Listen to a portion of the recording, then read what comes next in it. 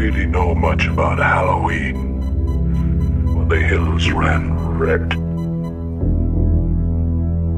The festival of Samhain, the blood of animals and children.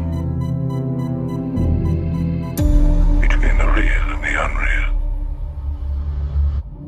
Our craft, witchcraft. Did my father say anything to you the night he died? I saw something that night. I thought he was crazy, out of his mind. He's hanging onto a Halloween mask. He wouldn't let it go. And what he said was, "They're going to kill us. All of us." 2 men died here tonight. No, it wasn't an accident. I've been doing some detective work. I think my father ran into trouble somewhere between here and Santa Mira. He made Santa Mira what it is today. He's watching you, friend, I guarantee you that. October 20th, pick up more masks. That's the kind your father had in his hand. He brought in every one of them factory people from the outside. Oh my God, that's Papa's car. It's almost time, kids. The clock is ticking. Put on your masks and watch. Last Halloween for them. Last Halloween.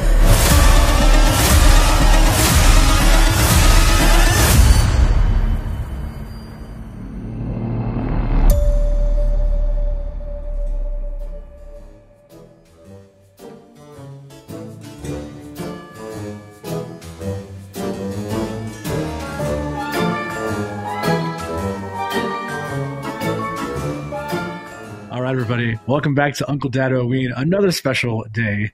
A special day to talk to my friends about horror movies. I'm very excited about this because I love these two so much. And this is technically a two-part episode in some respects, right? Because you guys are part of the same entity.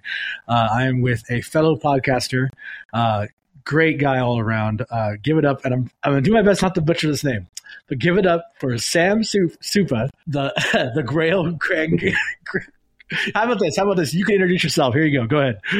I'm Sam Supa, not the Crab Rangoon, the Grail Rangoon. That sounds good, though, right? Yeah, man, what's going on? I'm the co-host and producer for the World of the Toys R podcast out of Oakland, California. And yeah, it's good to see you and good to talk to you again. You took a break, but now you're back. Yes, yeah, life hit me hard in a fun way. That's good.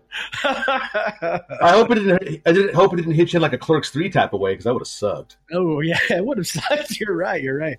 Yes, but we're talking about horror film today, and I'm so glad about the movie you picked because it's one of my favorites of all time. Definitely in my top 20. You picked Halloween 3. So before you answer anything real fast, here's my main question. How old were you when you first saw it, and how did it feel when you first saw it? I saw it on television, probably when I was like 13 or something. And I remember being like, oh, I was expecting Michael Myers, and I didn't get Michael Myers. I got some like weirdo pervy doctor who's goes to some small town and discovers all this horrible stuff. I think I was really turned on then by the commercials for it as a kid. When I was a kid, commercials were everything. When you used to go to the movie theaters, you just see the movie posters, and that's all you had to go off of. You're like, oh, I can't wait to see that movie with that movie poster. There's no internet. There's no like people who spoil shit like they do now. And I remember being really into the Season of the Witch and the masks. It looked really compelling because it, I barely starting as, trying to become a teenager and being like, trick-or-treating is still on my radar. Scary stuff is still scary, but there's no Michael Myers in this thing. And it builds this like level of tension, definitely completely facilitated by the soundtrack by John Carpenter and Alan Hogwarth. Is like, you just don't know what to expect. There's some creepy stuff going on. These masks are a big thing. All the kids are buying them. They're going crazy for the Shamrock masks. And then you find out that there's these weird secret agent guys that are killing people. And then it just kind of builds to where you want to know what is this all related to. And the movie was really a slow burn because it was like very slow, not too many jump scares. It was more like of a detective type situation. Yeah. I would have loved to have seen Columbo be in that movie. It's like Halloween 3 starring Columbo, and he's like, just one more question on these masks. Yeah, it just would have been hilarious. But the detective aspect was kind of cool because eventually you discover what an insane, horrific conspiracy this is. Yeah. And you never would have thought that there was like some silver shamrock, old-timey Isle back from Ireland, Stonehenge, ancient druidic, Celtic days of crazy magic to like destroy children or something. Like it's a really weird movie. And a lot of people prefer Michael Myers, and it makes sense. I read somewhere that when Carpenter didn't direct the movie, somebody else directed it. But when his idea for Halloween 3 is like, let's have an anthology series of Halloween stories, and this happens to be one of them. And they went and made a movie out of it, and it's become iconic and really well accepted over the last 10 years. I talk to more people who I introduce it to or have seen it or asked me about it, and they have the coolest characters. I mean, the three, the kid, the witch, those are pretty iconic now. You're seeing those everywhere, and people are like, oh, that's from Halloween 3, or the weird distorted Halloween pixelated on the TV screen. That's really iconic now. But the movie itself doesn't really start scaring you until halfway through the movie, when you realize what's going on, that this company is sending out these weird cyborg flesh agents to kill people and stop them from digging into Silver Shamrock, the company that makes these masks. And you're building up to Halloween to where they're like, hey, get your Silver Shamrock mask and watch this awesome Halloween show we got ready for you at like 9 o'clock on Halloween night. Like they're gonna it's gonna be some cool shit's gonna drop from Silver Shamrock. But as we know, if you watch the movie, the only thing that drops is those kids' faces as their heads turn into like living insects and snakes. Yeah. And they're so casual about it. Like, of course, I started this industry to make, these Halloween masks just to turn kids' heads into insects and snakes. Like everything that children are fucking afraid of. Like to this day, that scene still like freaks me out. Where like, a couple kids get their heads turned into fucking snakes and creatures and yucky shit like centipedes. And that's fucking gross. Like that's like the ickiest of icky that still grosses me out. I'm not saying I'm afraid of spiders, but I still don't like snakes, and I don't like other slimy shit, I don't have to deal with that shit. I'm a modern man over here, Civilization evolved to the point where I don't need to deal with snakes anymore. They're not really part of my daily life, and I definitely don't want them on my fucking Halloween mask, I'll tell you that. It's funny that you talk about that, what they turn into, because that always stood out to me when I was a kid. And I was like, also, like, why is that the terrifying part? Like, why did they pick those things? They could have like melted and blood could have came out and all this crazy shit. But why snakes and centipedes and stuff like that? Like, why that? That's so funny you say that. But by the way, just thank you so much. You covered all the grounds, and I love that you did. So thank you. Halloween 3, I think, truly is one of those films that has gotten so much appreciation, kind of what you were saying in the past 10 years. And I think it's just kind of fun, like really, right? Would you agree that it's just a fun movie? It's a fun movie because it's very of its times. I mean, that doctor is just walking through the hospital, slapping women's asses and sexually harassing anybody with tits in that movie. Just gets sexually harassed by that doctor. Yeah. And he's going through a shitty divorce. So what does he do? Buy some Halloween shit for his fucking kids that he never sees because he's too busy being a hard-drinking, cigarette-smoking doctor who's harassing women at the hospital. And it's trippy that he ends up, helping the young woman to kind of like deal with this weird mystery. And of course they end up hooking up because, that's what happens in old 80s movies and 70s movies. If there's a male and a female, they just like fuck or there's something, or they kiss or something. And it's kind of funny how it always happens in 90s movies and in aughts movies, and even more recently, like when you think about Force Awakens, the first Star Wars movie, the sequels, there's no reason why Finn and Rey shouldn't have kissed. Right. If this was the 80s, well, actually, if it was the 80s, they wouldn't let a black man kiss a white woman on the screen in a Star Wars. I think you know what I'm saying. It just would have been, the romantic entanglement is more common back then. and it's weird because you watch some of those old Charles Bronson movies or old movies from the 80s or late 70s where like the lead is like way older than like the younger woman. Like you want to watch something weird, watch The Hunter. It was Steve McQueen's last movie before he died, where he plays a bounty hunter who lives in some flop house in LA with a hot young teacher wife, and she's pregnant. And that's just, and he was like 50 in that movie or 40 something in that movie. And granted, she was probably in the early 30s, which is kind of normal. I mean, what am I saying? I mean, I'm turning 50 and my fiance is about 12. Anyways, the point being is that back then, they were a lot more loose and fast with the way people hook up in movies and television shows. It was just always expected, So when this guy is the creepy detective and he starts finding out like, hey, let's just go to the factory. And the factory's supposedly in like Santa Rosa, right? It's like a non-existent town in Northern California, but it's basically Santa Rosa is where it is. Oh, I didn't know that. That's so cool. It's called Santa something, the name of the town, but it's actually based on Santa Rosa. So this whole thing happens in the Bay Area. And so they finally get to the factory and they're like, okay, well, let's find out more secrets here.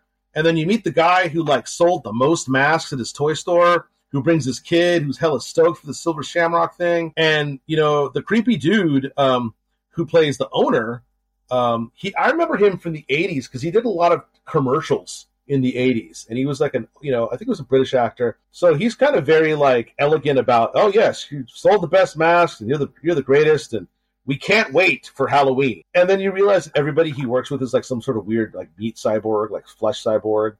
Just like when those weird Men in Black that he sends after people, like they like disappear and like melt away and shit. It just gets really weird. Right. But the payoff is finally when they go to the factory. It's Halloween. He goes to the main production floor, and you find some like ancient Celtic relic glowing, made out of stone in the middle of the production floor that they're all monitoring, which I guess is going to power.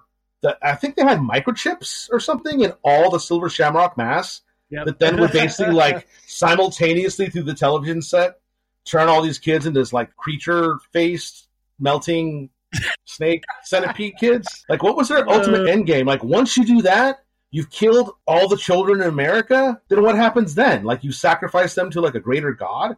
I mean, I'd really like to know what I'd like to see that whole plan. And that's the thing. That's the whole thing about like James Bond movies. They'll tell you the whole plan at the end of the movie. Yes, I really would have loved this guy's like, I want to hear the whole plan of this old guy had for this mask and the kids and all the death. Yeah. His ending monologue, right, where he talks about the reason why we did this is to end global warming. Something, but with all that plastic they use in those fucking masks, I don't know. I think it'd be something else. That's so funny. But yeah, I mean, so that movie, when it ends, you're like, well, gosh, now the doctor's the crazy guy running through the streets saying, hey, don't watch TV on Halloween because he knows it's going to really happen. And I like to believe it happened anyway. And that story is over. And let's get back to Michael Myers because that's all that people really care about anymore. Yeah. Of course, I don't know. Yeah. I like that movie. It's one of those weird, that movie and like Return of the Living Dead are some of my favorite movies from the 80s. Oh, Return of the Living Dead. Literally, it was going to be my choice, but I went with Halloween 3 because I still think it needs more exposure, and I love it. Like, it's the first thing I watched this Halloween season. I mean, I own it and I watch it all the time, but I did make a point of watching that like as the first spooky movie in once October hit. Awesome. Let's talk about the filmmaker. You brought up the director. The director is Tommy Lee Wallace, not Tommy Lee Jones, but Tommy Lee Wallace. And Tommy Lee Wallace some very interesting films. So he does that movie, right? And then, for some reason down the line in his career, the one that stood out to me the most is that he ended up doing Flipper. I guess there was like a TV show of Flipper. Do you remember that? There was a TV show of Flipper before Halloween 3. I mean, the Flipper show, Brett, how old was the Flipper show? Oh, God. 60s? Really? So they brought it back and then he took over for that. About the dolphin? Oh, really? He brought it back? Yeah, he brought it back in 1995 to 1996. Yeah, so I got another thing that I'm cooking up called Alone at the Movies, which is going to be a podcast about filmmaking and films, but I specifically posted about Halloween 3, and yeah, we have Tommy Lee Wallace as the director, and what I wrote about is that it's clever science fiction occult when you really think about it. It's not as much a horror movie as it is a weird occult science fiction, because the technology makes it science fiction. The occult is obviously the weird Celtic rock, And then a lot of the other stuff in it is just it's like a mystery. It could have been an episode of the X-Files. But yeah, so Tommy Lee Wallace did Flipper, eh? Yeah, he did Flipper. He also what did else? His last movie he did was or directed was Vampires, Los Muertos. Remember that one by with Wes Craven? I think he produced it. Do you remember that one at all or no? Oh, the Wes Craven Vampires movie? No. John Carpenter produced it. Sorry, and it stars John Bon Jovi as the lead, and it's about him killing vampires in the middle of some, Mexico City type thing. Oh, and that was based on the John Carpenter Vampire series. Yes. Which isn't that James Woods killing vampires? Some shit like that. Yeah, I'm not too familiar with that series that much, but yeah. Trippy. So he went to do that, and then I believe he has another movie coming out. Tommy Lee Wallace. That's great. Tommy Lee Wallace's next movie coming out, which will be, it's already completed. We don't have a date for it, but it's called Helliversity. And all I know are Stephen Langford, and it stars, and it was written by Tommy Lee Wallace as well. No date, no pending, but it was filmed a long time ago, and apparently it's going to come out eventually. Oh, wild. Yeah. Oh, well, so he also directed the It TV show. He did, yep. That's wild. I mean, he has a long career in horror, which is great. And, plus he knows how to work with dolphins. I mean, that's talent. Well, I think we're all forgetting that he also directed an episode of Baywatch. And let's be honest, that's the biggest horror. I've never watched Baywatch. I mean, I know what it is, but I just never watched. I just had no interest. I mean, there's no car that talks to the guy. I'm out. Like, why do I care? It was on at weird times or something. I never watched this. I was busy. That was in the 90s. Right? I was like busy, like DJing and raving way too hard. I was just don't got time for TV. Busy doing this. You were doing a different Baywatch. I like it. In the Bay. It's true. I was there in the Bay. Yeah. Okay. So I had some random facts here that I wanted to throw your way, see if you knew it all. Okay. You know who the original director was before it went to Tommy Lee Wallace? I'm going to guess John Carpenter's wife? No, it was Joe Dante. Joe Dante was going to direct that. Yeah, originally, yeah. Wow. Yeah. Isn't that crazy? But he had to leave because he had to film an episode of Twilight Zone. He had to film the Twilight Zone, the movie, I think, or something like that. Well, we all know how that went. Yeah, right. And so he had to fill in somebody quickly, and that's why Carpenter got Wallace very quickly. So, I mean, Carpenter kind of believes in this Wallace dude. He's like, hey, obviously he did it again because he let him do vampires too. So I guess Tommy Lee Wallace is trustworthy with your properties. Either that or he had nobody else that was willing to do it for what he wanted to pay. Potentially, I guess. I don't know. I think it's kind of funny to think about, like, him just handing it over to him. And then also, there was only those masks that you saw. Those masks actually, and I don't know where they came from, but they actually came from like different manufacturers. Like they existed already, but there was only one of those masks that was specifically designed for the actual movie. And do you know which mask that is? I'm going to say the witch. Do you want to say the witch for sure? All right, it was the pumpkin, wasn't it? It was actually the skeleton. Oh, no, I'm sorry, not a skeleton, the pumpkin, yes. Okay, so it's funny because I was watching, this is random, there's a TV show that was from the 70s called The Hardy Boys. Oh, yeah. David Cassidy. Yep. And I watched some Halloween clip of their season 1, episode 1 Halloween episode. Yep. And in the background, people are wearing a lot of rubber masks. And somebody's wearing a mask that looks a lot like the skeleton. Yeah, so it was made Don Post. Do you remember that? Oh, so it's a common Don Post mask. Exactly, yep. Okay. Yeah. It's pretty funny, though, right? Like how it was just so easy to get those, and then you put them in there. Back then, because we didn't have the internet, right? You didn't have the ability to mass produce like that, right? Well, I'm sure that, they're connected people in Hollywood. I mean, just look at Star Wars. The majority of the stuff in the first cantina was all stuff that, they had lying around the shop. Yeah, that's why you ended up with a Wolfman and a freaking... who was a Wolfman and the Dracula-looking dude, or the devil-looking dude from the cantina scene? Those are common masks they had lying around. But the special effects guys are like, "Oh, we need more masks to fill the we can't design new ones. We got to use these old ones." That's why you have a Wolfman, Wolfman and the devil in the cantina scene in the first Star Wars. That's so funny. You just taught me something. I don't remember that. I didn't really think about that, but thank you. I'm full of a lot of useless information. So before we go. You have your podcast. Can you please tell our audience what your podcast is, what it's about, and where they can find it? We're called Where the Toys Are. We are a Bay Area-based toy podcast concentrating on action figures and vintage toys. And we also cover current news, TV, pop culture, movies, and we just generally Everything. talk about everything and whatever's going on in our lives and whatever's going on in the Bay Area, whatever's going on in America. Just, we started it during the pandemic, and it's kind of been moving forward. This week, we're actually recording our 55th episode. And so it's fun. We have a pretty diverse flow of conversation, and we have a lot of different type of people that listen to us. So we're where the toys are. And you're on everything, right? Every streaming Available platform. wherever you get your podcasts, yes. I love it. Thank you.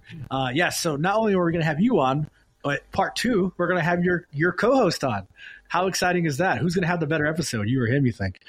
I don't know. I mean, we're just so alike. You are the same person, yes. Yeah.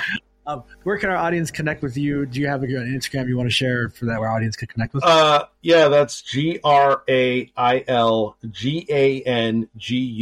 on Instagram. That's Crab Rangoon.